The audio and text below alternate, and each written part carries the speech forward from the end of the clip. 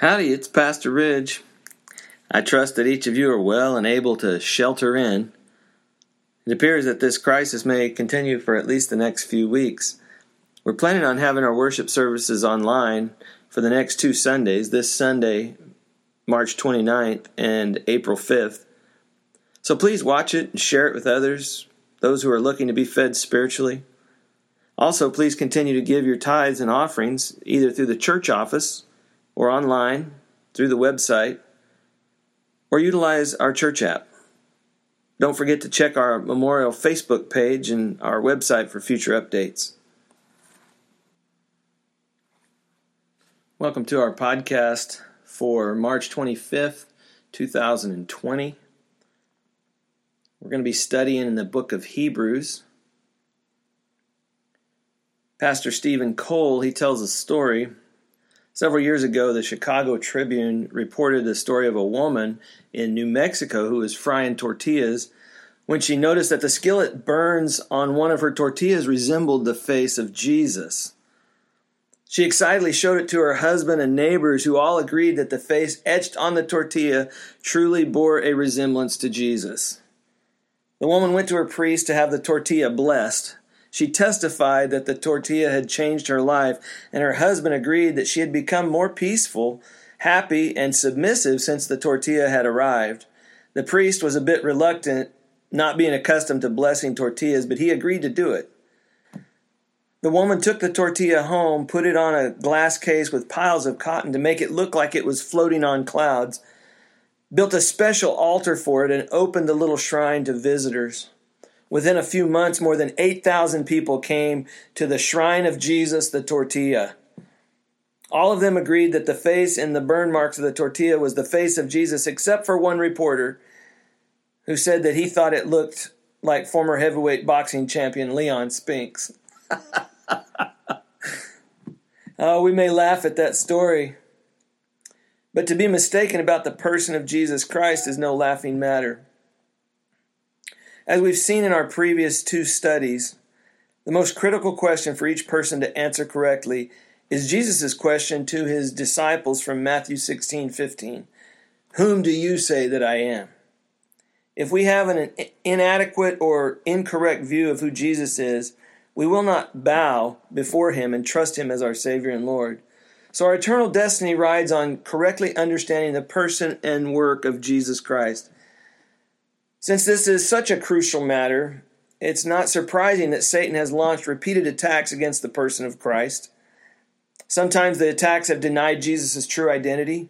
At other times, more frequently in our skeptical day, he undermines the true deity of Christ, of Jesus.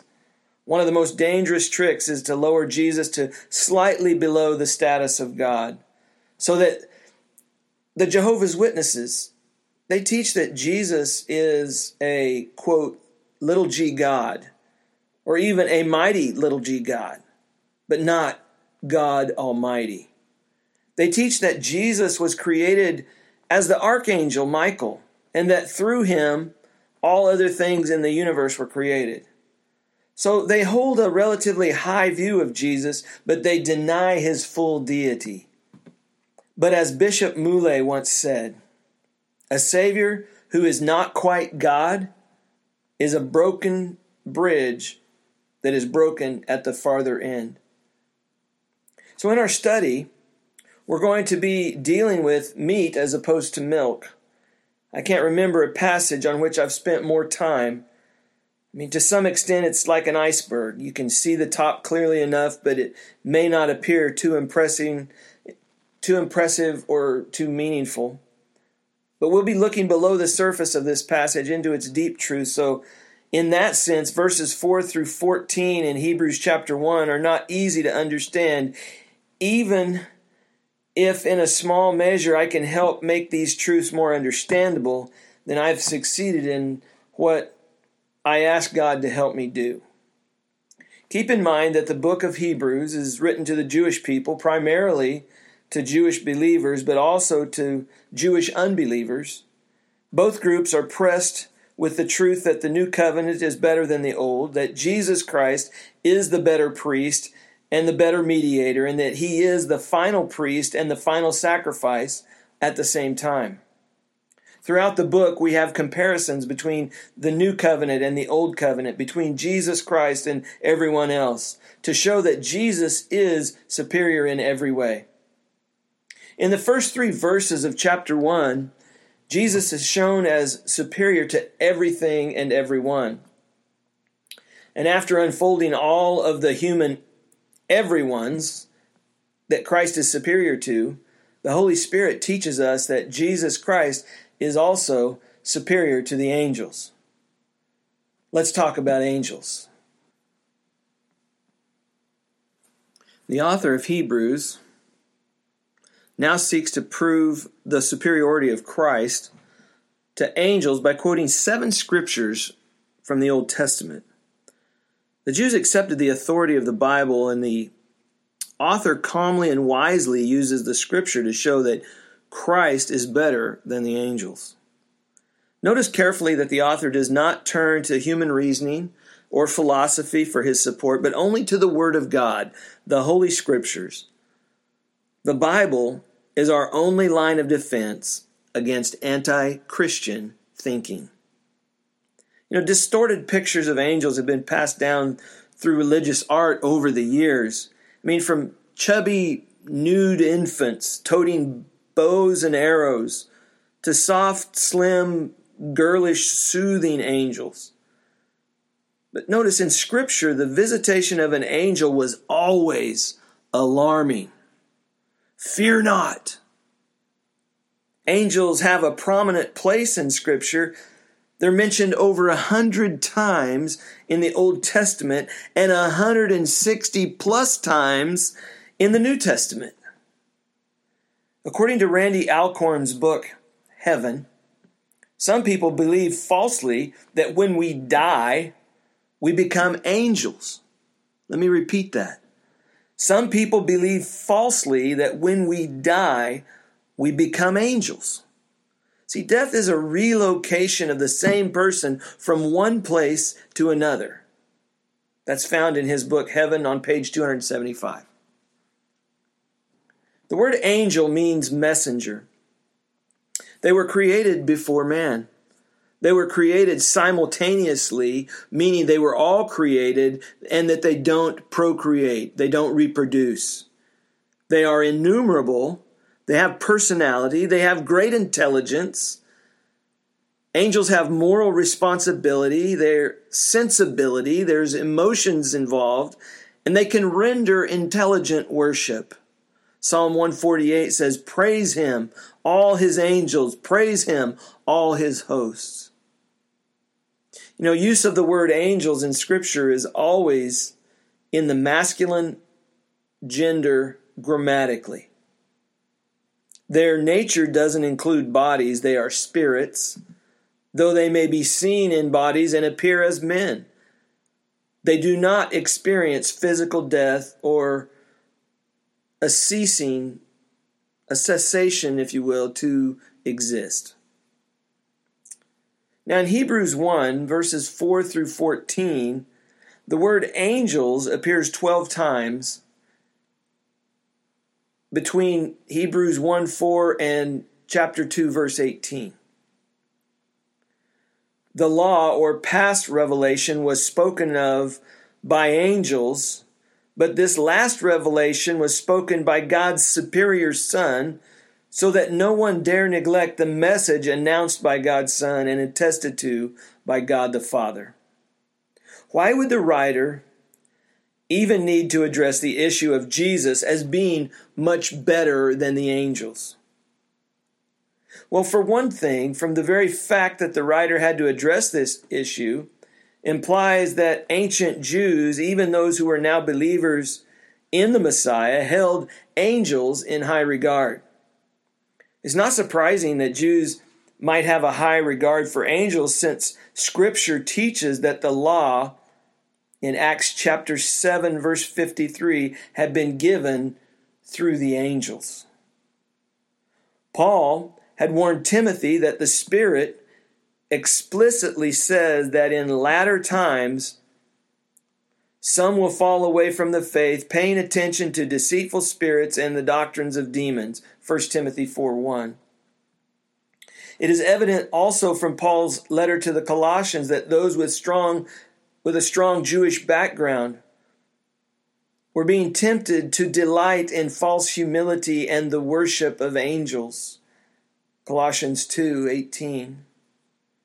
Those whom this letter is sent to were either already entertaining or being encouraged to entertain teaching which elevated angels to a position rivaling that of Christ Jesus himself. As we look at this passage, notice, if you tune in on verse 5, notice Christ's positional dignity. The word says, "For to which of the angels did he ever say, 'You are my son, today I have begotten you'?" This quote is from Psalm 2:7. This quote is used to prove that no angels individually have ever been called my son. Angels are called the sons of God in the Old Testament in Job 1 verse 6, but this is only in a collective and general sense. Jesus Christ is the Son of God, the unique Son of God who is co-equal with the Father and the Holy Spirit in the Trinity. This declaration of sonship does not seem to refer to his eternal sonship or to the incarnation, but really to the resurrection. This verse refers to the positional dignity of the Son and has, because of his official sonship, been made possible by the resurrection. Let me give you a couple of texts that back that up. In Acts chapter 13, verse 33, it says that God has fulfilled this promise to our children in that he raised up Jesus, as it is also written in the second Psalm, "You are my son, today I have begotten you." Romans 1:4 said, "Who was declared with power to be the Son of God by the resurrection from the dead, according to the Spirit of holiness, Jesus Christ our Lord." You see, the resurrection proved that Christ was truly the eternal Son of God. Christ, because of the resurrection, has a superior position over the angels. Moving on, look at Christ's continued dignity in verse 5, the second portion of that. "And again, I will be a father to him, and he shall be a son to me." This quote is from 2 Samuel 7:14, which deals directly with King David, but the Holy Spirit applies this verse to Christ himself. The Father has a unique relationship to the Son, and the dignity conferred upon Christ at the resurrection will continue forever.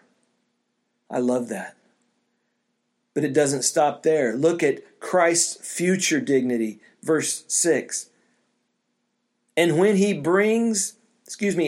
again brings the firstborn into the world, he says, "Let all the angels of God worship him." See, this is a quote from Psalm 97, verse 7, the second half. Whatever else this verse may mean, it is quoted to prove that angels are commanded to worship the Son. Only God is worthy of any creature worship. Angels are creatures, and they are to worship Jesus Christ. Therefore, Christ is superior to the angels. May I suggest to you that the final fulfillment of this verse will be at the second advent. Oh, this is exciting stuff. When Jesus Christ returns, this could be translated, when he shall have brought in the firstborn into this world. Both the Old Testament and the New Testament state that Christ will return to this world with his angels to execute judgment upon it. This will be a time when his dignity is finally realized by all, and the angels will worship Christ as the judge of heaven and earth. Quoting 2 Thessalonians 1, verse 7 and following, it says, "For after all, it is only just for God to repay with affliction those who afflict you, and to give relief to you who are afflicted, and to us as well, when the Lord Jesus shall be revealed from heaven with his mighty angels in flaming fire, dealing out retribution to those who do not know God and to those who do not obey the gospel of our Lord Jesus. See, the word firstborn does not mean that Christ was the first created being, but it is a title to express priority over all creation and his sovereignty over that creation. John Bunyan said this. He said, "If Jesus Christ be not God, then heaven will be filled with idolaters." Continuing on, let's look at verse 7, and let's talk about Christ's creatorship. Verse 7 says, "And of the angels, he says, who makes his angels winds and his ministers a flame of fire?" This is a quote from Psalm 104, verse 4. You see, angels are made by Christ to be his ministers or servants. Christ has authority over angels because, plain and simply, they do his bidding. Angels are servants. Christ is creator with a capital C, with authority over angels, and so he is superior to them. In verses 8 and 9, notice Christ's rulership. It says, "But of the Son, he says, your throne, O God, is forever and ever, and the righteous scepter is the scepter of his kingdom. You have loved righteousness and hated lawlessness. Therefore God, your God, has anointed you with the oil of gladness above your companions." This quote is from Psalm 45, 7 and 8. Angels are servants of Christ who rules over all. Christ as God rules over the angels. The Father says unto his Son, "Your throne, O God, is forever and ever." This is a clear reference to the deity of Christ. As God upon his throne, Christ rules over all, over everything that is in righteousness. There is an immeasurable gulf which separates between creature and creator. The angels are only spirits, but Christ is God. Why do angels worship Christ? Because Jesus Christ is God come in the flesh. Look with me now at verses 10 through 12, at Christ's unchangeableness. Scripture says, "And you, Lord, in the beginning laid the foundation of the earth, and the heavens are the works of your hands. They will perish, but you remain. And like a mantle you will roll them up. Like a garment they will also be changed. But you are the same, and your years will not come to an end." This quote comes from Psalm 102, verse 25 and following. Jesus Christ, the Creator, has created the heavens and the earth. These will all perish, but only Christ will remain continually. He is the eternal one and unchangeable in his nature. All created things are growing old and are changing, but only Christ is unchangeable because he is God. Jesus Christ is the same yesterday and today, and yes, forever. Hebrews 13:8. See, many scoffers today who are committed to uniformitarianism based on the premise of evolution, they like to make fun of Christians. They say the world will always continue as it always has continued. But we know that the world is growing older and wearing out. For the scientists in our midst, we have stated here in Scripture, we see it in the Scripture stated, the second law of thermodynamics, which says the whole universe is degenerating and wearing out. We're specifically told that scoffers will challenge God. They will challenge the return of Christ and all supernaturalism in the last days. 2 Peter chapter 3, verse 3 and 4 says, knowing this first of all, that in the last days mockers will come with their mocking, following after their own lusts and saying, where is the promise of his coming? For ever since the Father fell asleep, all continues just as it was from the beginning of creation. We as Christians who have read God's word know the world will grow old. Christ will return, and there will be a new heaven and a new earth. Later on in that same chapter of 2 Peter 3, verse 12 and following, Peter writes this. He says, looking for and hastening the coming of the day of God, on account of which the heavens will be destroyed by burning and the elements will melt with intense heat. But according to his promise, we are looking for new heavens and a new earth in which righteousness dwells. See, everything else changes, but only Christ remains constant. Christ is unchangeable because he is God. And as God, he is superior to all angelic beings. Wrapping this up, we notice Christ's authority in verses 13 and 14. The quote there says, but to which of the angels has he ever said, sit at my right hand until I make your enemies a footstool for your feet? This quote is from Psalm 110, verse 1. You see, the Father told the Son to sit down on his throne. When he sat down on the throne, he was the victor. And one day at the second advent, at his second coming, all of Christ's enemies will be defeated. And Christ will prove that he is the final victor. Notice again that Christ has sat down, indicating that his work, the work that he accomplished, is finished.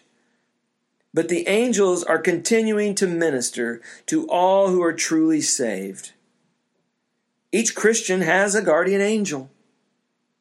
Christ's work is superior to the work of the angels because his work is finished and completed, but angels continue to minister to Christ's servants by delegated authority. We have scripture references, and I want to give you a couple of them here, that talk about that. In Acts chapter 12, verse 7 through 11, Daniel 3:28, Isaiah 63:9, Psalm 34, verse 7, Psalm 91, verse 11. These verses talk about how angels protect and deliver believers either through or from trials. In 1 Kings 19, Matthew 2, Acts 5, angels guide and lead believers in their ministry. Acts 8:26 says, an angel of the Lord opened the gates of the prison and taking them out, told them to go, stand and speak to the people in the temple the whole message of this life. So angels guide and lead believers in their ministry. Angels also escort believers into heaven. In Luke 16:22, we read that Lazarus was carried away by angels to Abraham's bosom. Angels also encourage believers. Acts 27, verse 23, 24, and 25, it says, an angel of the Lord stood before Paul and told him not to be afraid. You must stand before Caesar. So he was encouraging Paul as they were on the ship, and shipwreck was certain and seemed certain, and so he's encouraging Paul in that. See, when we read Hebrews 1 through very carefully, we see that Christ is truly God and truly man. fully God, and fully man. Marvelous titles are given to Christ. He is highly exalted. He is given a name above every name.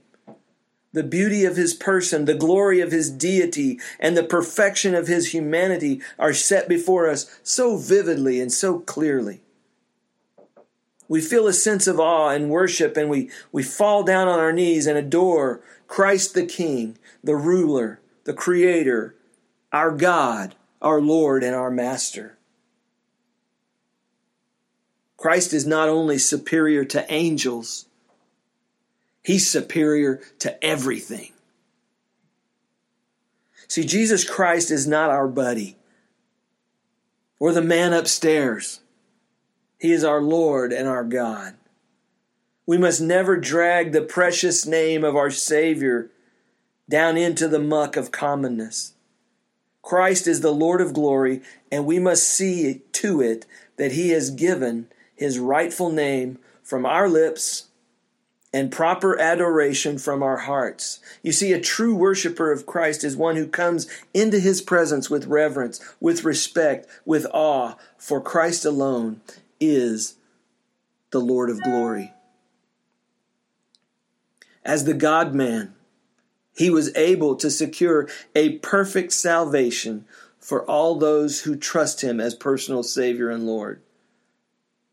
Hebrews 5:9 says, "And having been made perfect, he became to all those who obey him the source of eternal salvation." All those who trust Christ become heirs of salvation because they share the inheritance and destiny of Jesus Christ. Do you see yourself as a sinner, separated from God, under God's wrath, headed for eternal judgment? If you do, that's good, but it's not enough to save you. You're going to have to trust in Jesus Christ and his death upon the cross for your sins, for your alienation from God, and for your judgment. You see, by faith, you must grab hold of Christ for salvation. I end with this verse. It's Hebrews 11:6. And it says, "But without faith, it is impossible to please him. For he who comes to God must believe that he is, and that he is a rewarder of those who seek him." Thank you for listening. We'll be back next week, moving on in Hebrews chapter 2. And so if you will read up and be prepared, we're going to discover what God's Word has to say for each one of us. But God bless you. Stay safe, and we'll talk to you soon.